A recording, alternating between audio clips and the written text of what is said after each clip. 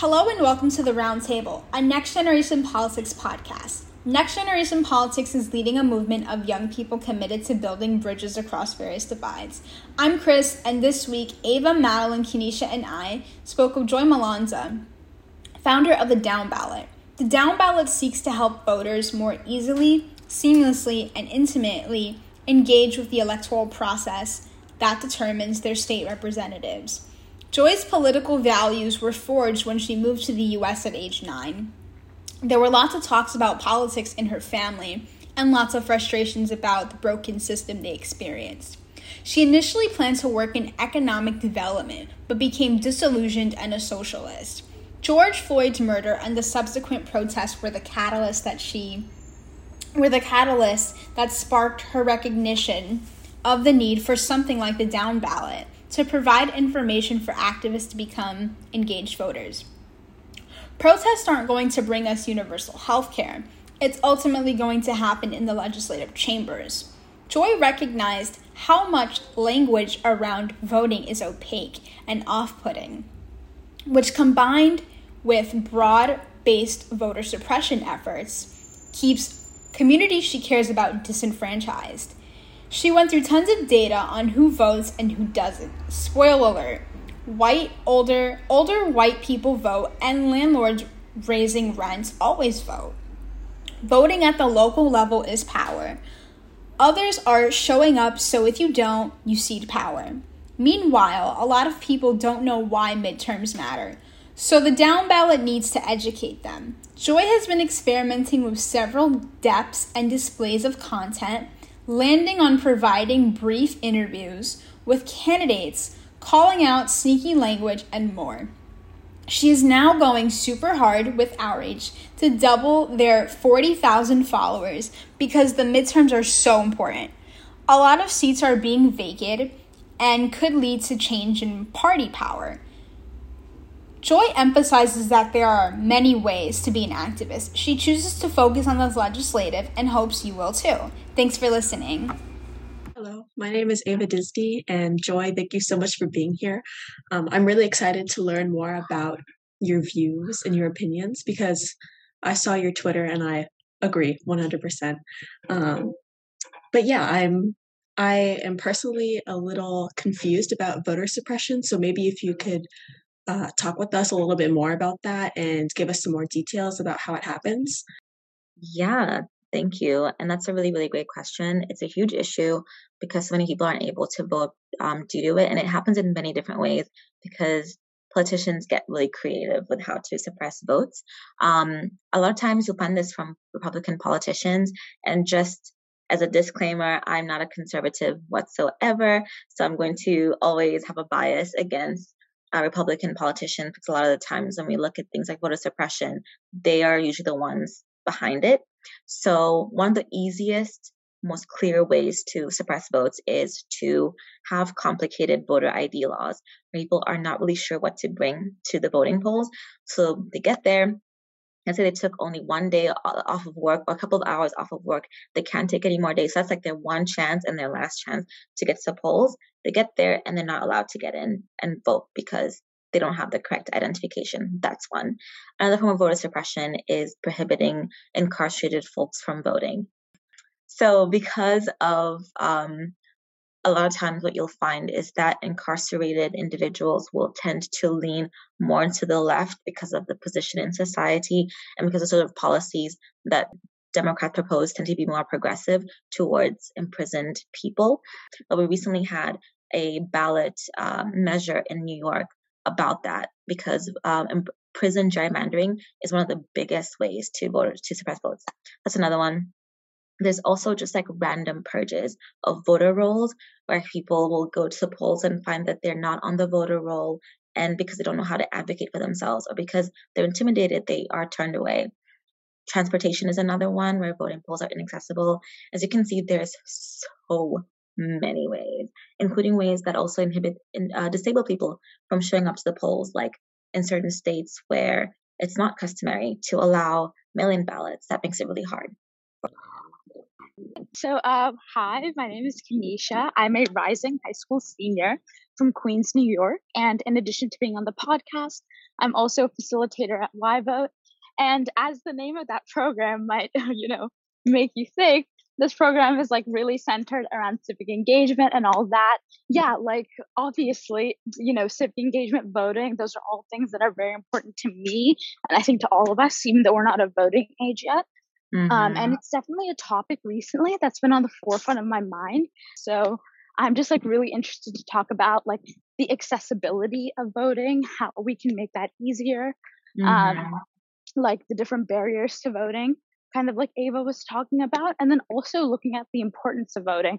So like really exploring the different aspects of getting people's whose like voices usually aren't heard, getting them to the polls, and making sure we can make our electoral process as fair as possible and as representative of, our nation as possible. So yeah, that's it. Hey everyone, my name is Chris. As I sip on my iced coffee, I will introduce myself. I am a rising senior from Queens. I am so excited to be here today. I have a question actually about midterm elections because that is a topic of discussion for today's podcast. And also, how are the midterm elections so important in voting in general?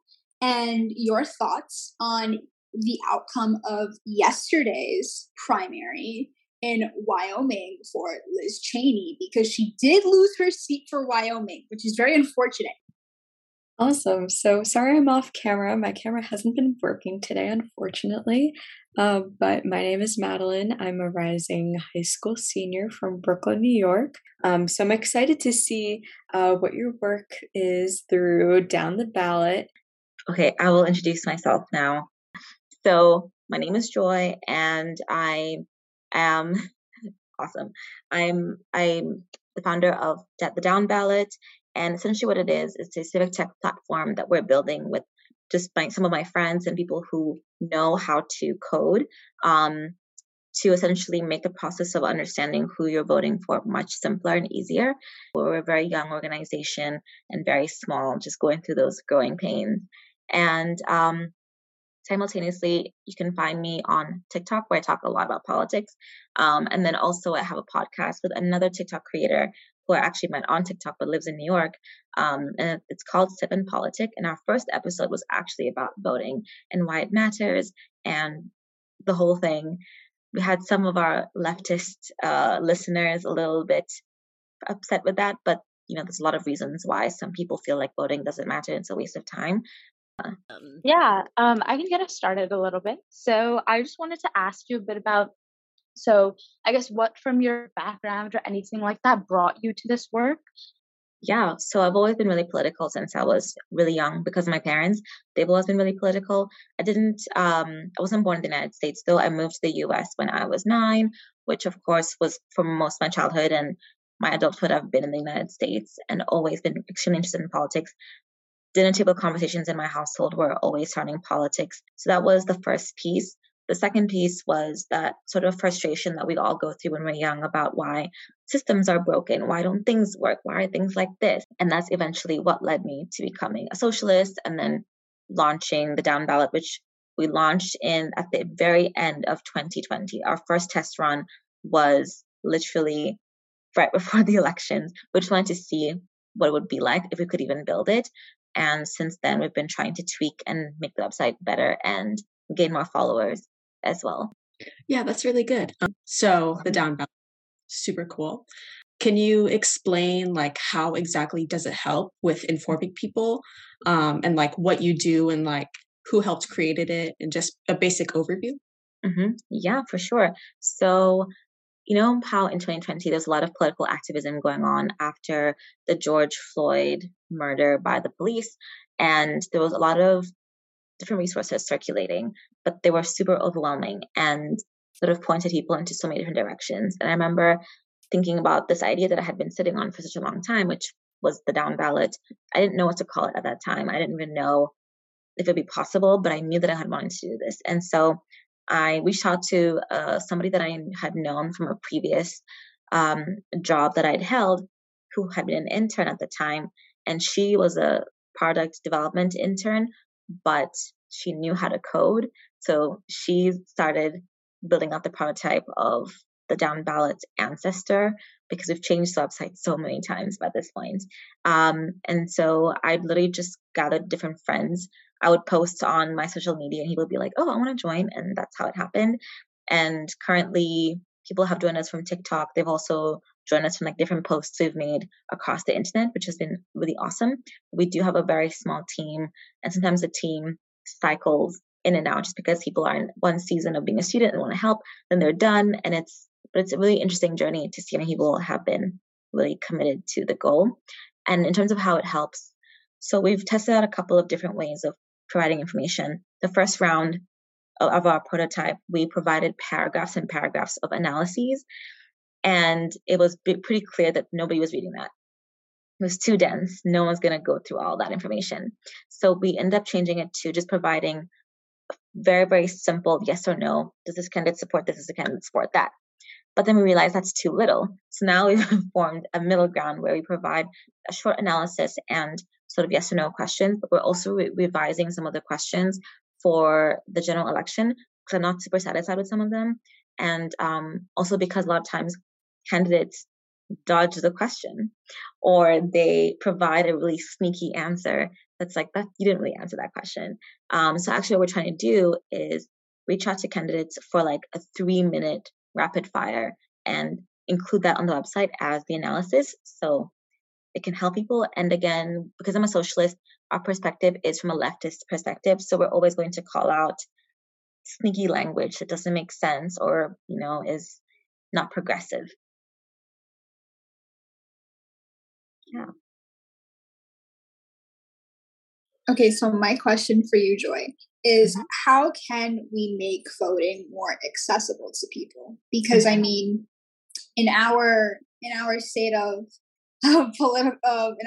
politics currently, there have been many different ways that individuals have been deterred from voting, and you know, some people say, well, why should we vote? There's no point to vote, you know, voting only is a small fraction of the change, and that's a very true thing. But you know, your platform is about voting and engaging people to be able to, you know, have a say in politics and have that platform. So what do you think about that?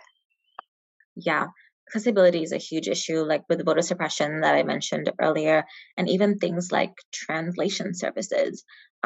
That's a feature that we wanted to actually include on the down ballot this year, but it was such a small team, it wasn't possible, but we hope to include it for 2024.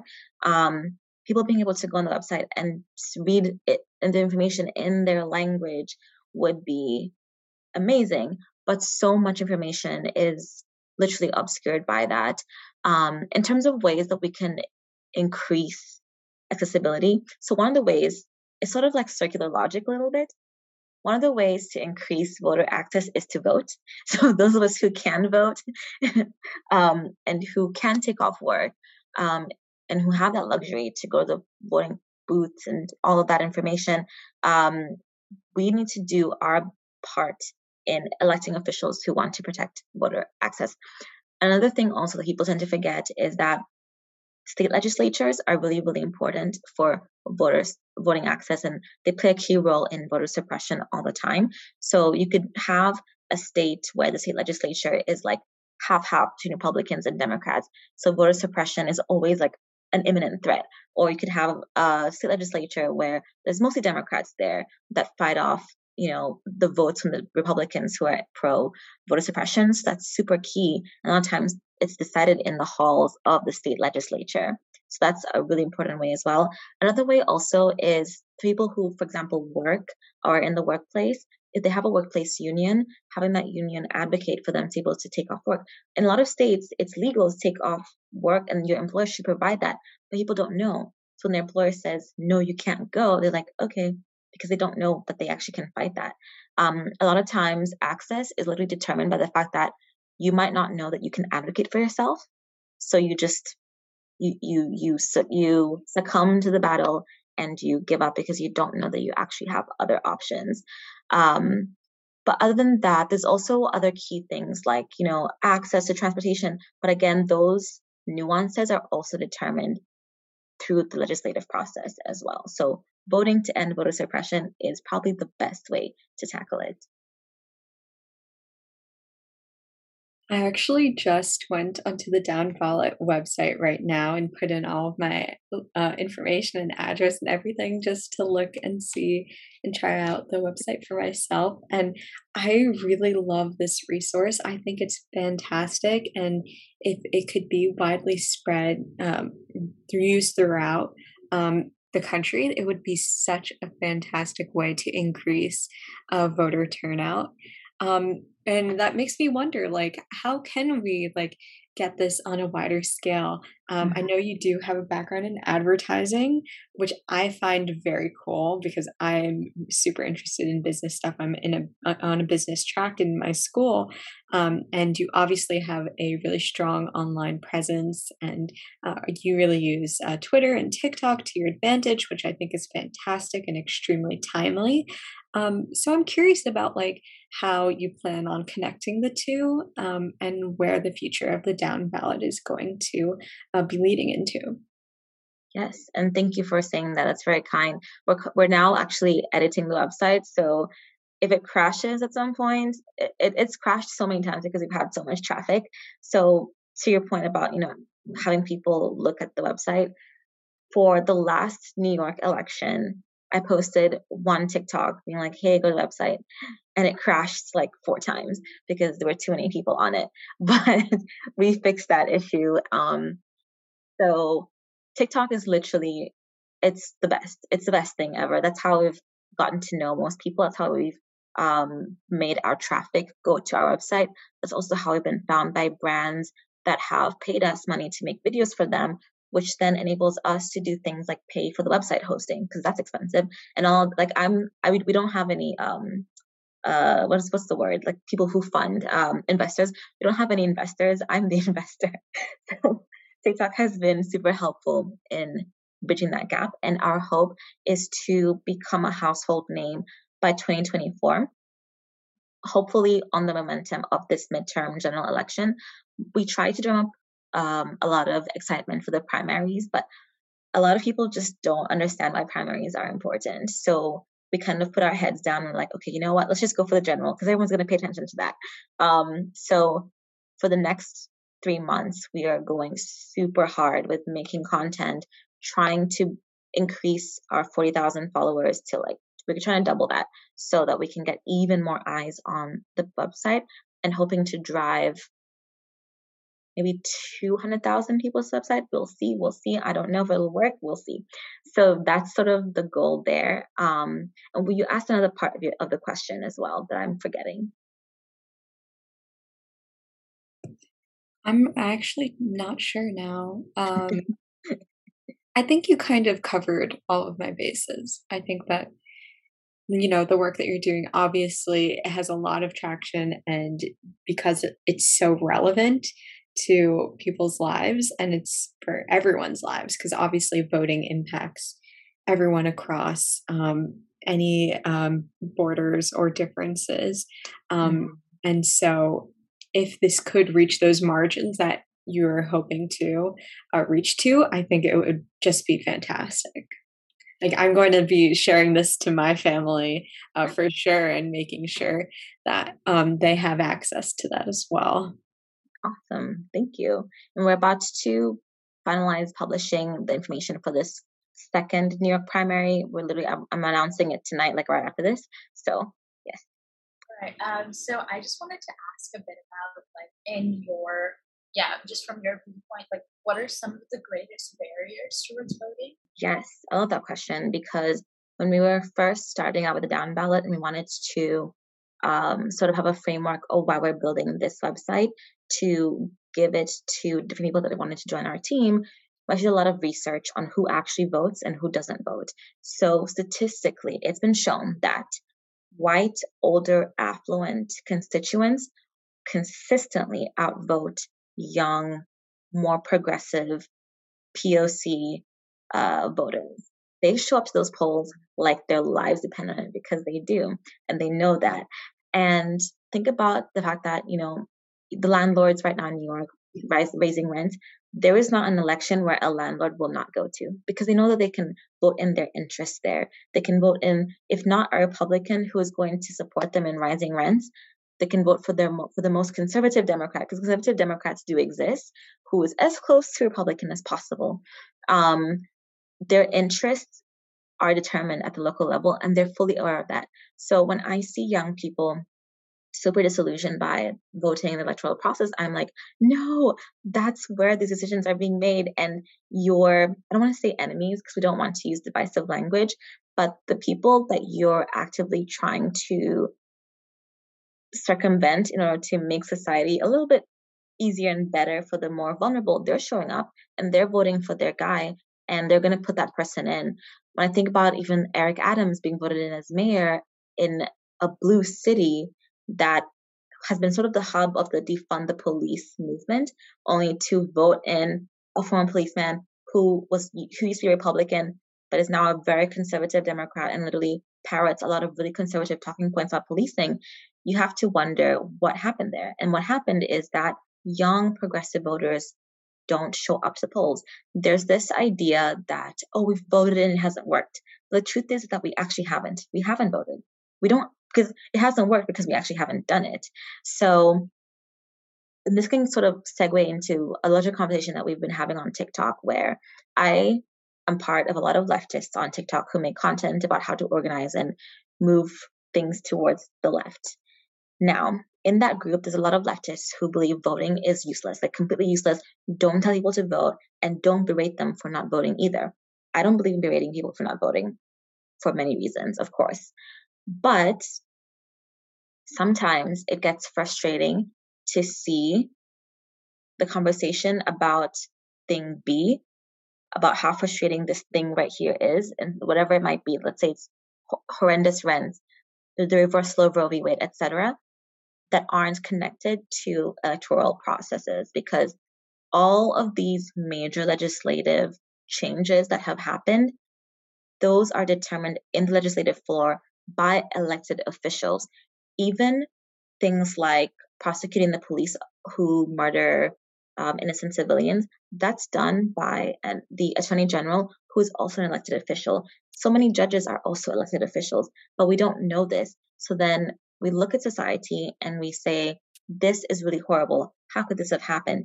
And we miss all the political machinations that happen on the legislative floor that led to that. And because people think voting doesn't matter, we sort of run in circles about how to make change. And while I'm very, very pro mutual aid, I don't know if you know what mutual aid, direct action are. Are you familiar with those terms? So basically mutual aid is like a leftist. Yeah. So mutual aid is like a leftist idea of basically giving to your neighbor, essentially. Instead of giving to charity, it's more effective to give to your neighbor, because you know exactly where that money is going, and 100% of it is going to them. Whereas when you donate to a charity, 90% of that goes to the CEO, because charities are also businesses, essentially, and the overhead costs. So mutual aid is something that's super important, that I fully believe in. Direct action. So for example, do you remember with the Line 3 protests, how people went to protest the building of the Line 3 pipeline? And people were like, trying to have a lot of protests and protect the water as well. So that's a form of direct action, or protests are also a form of direct action. And I believe in those as well. But those things aren't going to bring us universal healthcare. Universal healthcare is only going to come about in the halls of the legislature. That's literally the only way it can happen.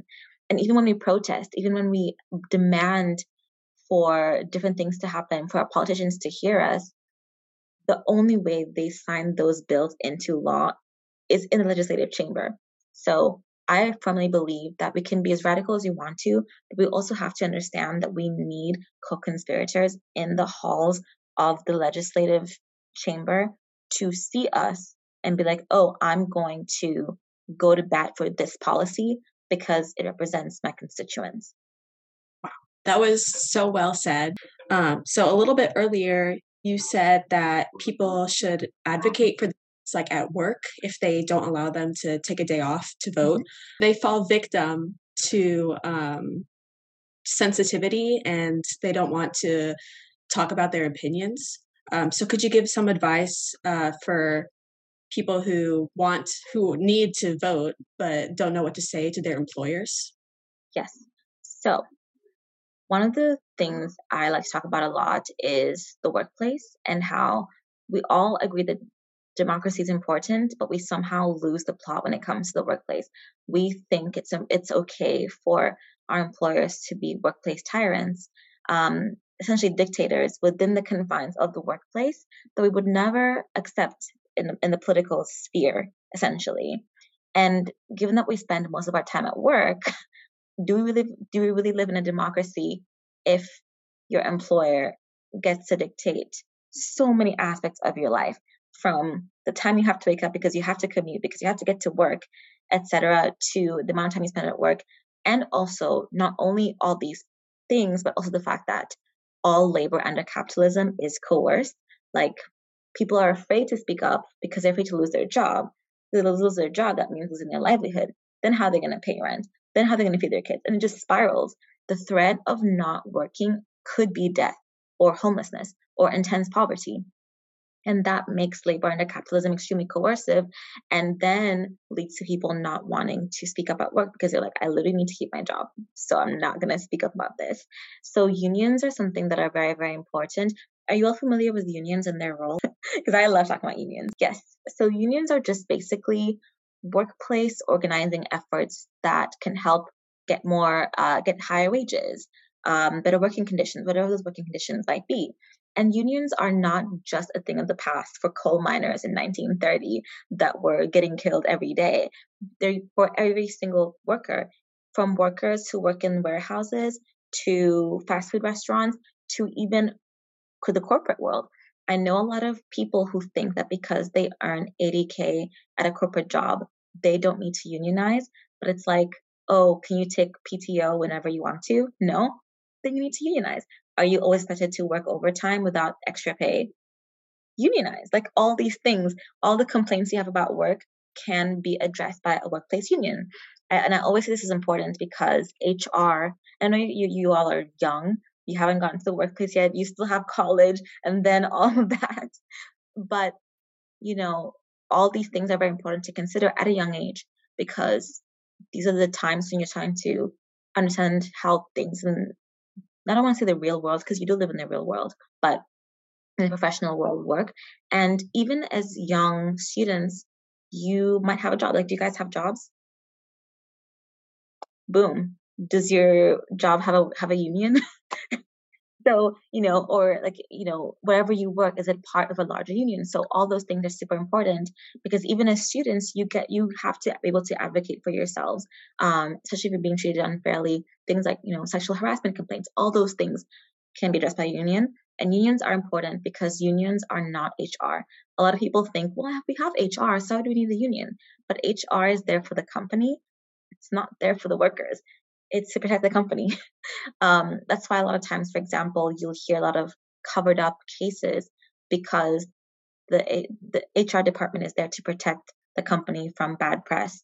So that's really important to, consider when we think about why unions are important. So I say all that to say, unions are key in enabling workers to be able to speak up and advocate for themselves without the fear of retaliation. And also, what can help is, instead of one worker going to their employer and being like, I need to take time off, then they're making themselves a target, the union can speak on behalf of the employees so that there's no one target who's isolated. And also, it amplifies the message. If one person is like, hey, can I take off time to go vote?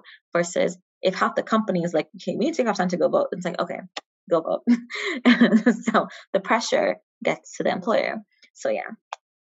I definitely agree with all the points said. How do you feel about this midterm election affecting our general election? Mm-hmm.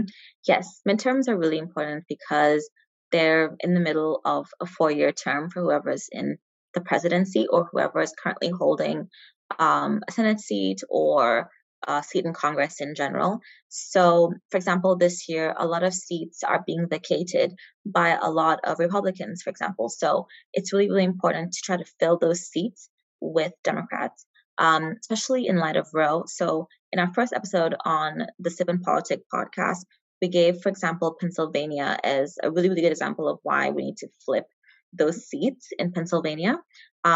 Because when it comes down to it, if we can get as many blue seats in the Senate, then what will happen is when the senators go again to vote to codify Roe, we'll have enough votes to actually pass that. So there's the filibuster, which prevents or which allows any politician really to argue a policy down to death, essentially, and kill it. But if we get enough blue seats, we can remove the filibuster temporarily, allow us to get enough votes to codify Roe, and that will be so, so important. So that's for just one simple example I can think of that is super concrete about why the midterms are important. And also think of any politician. I always say Republican politician, but any politician that you don't like. Now is the time to look at whether or not their seat is being challenged and vote for their opponent. So that's just an easy way to think of this. And then you asked about what we can do outside of voting. So like I mentioned earlier about mutual aid, that's really, really key. Donating to any mutual aid groups that you know of that can distribute that money in local communities is really key. Amplifying the work of community organizers, getting involved in protests is also important. Being a poll volunteer. So if you want to volunteer at the polls, that's a really easy way to help with access because they always need poll volunteers. So that's super easy. Maybe you can think about that for November. Yeah. So there you go. Thank you. I hope people read, this is a labor of love for Joy. She has another full-time job, even though it seems like down the ballot could certainly be a full-time job. So thank you for all that you take on, for the sake of our democracy and civil society. And thank you for having me on. This was super fun.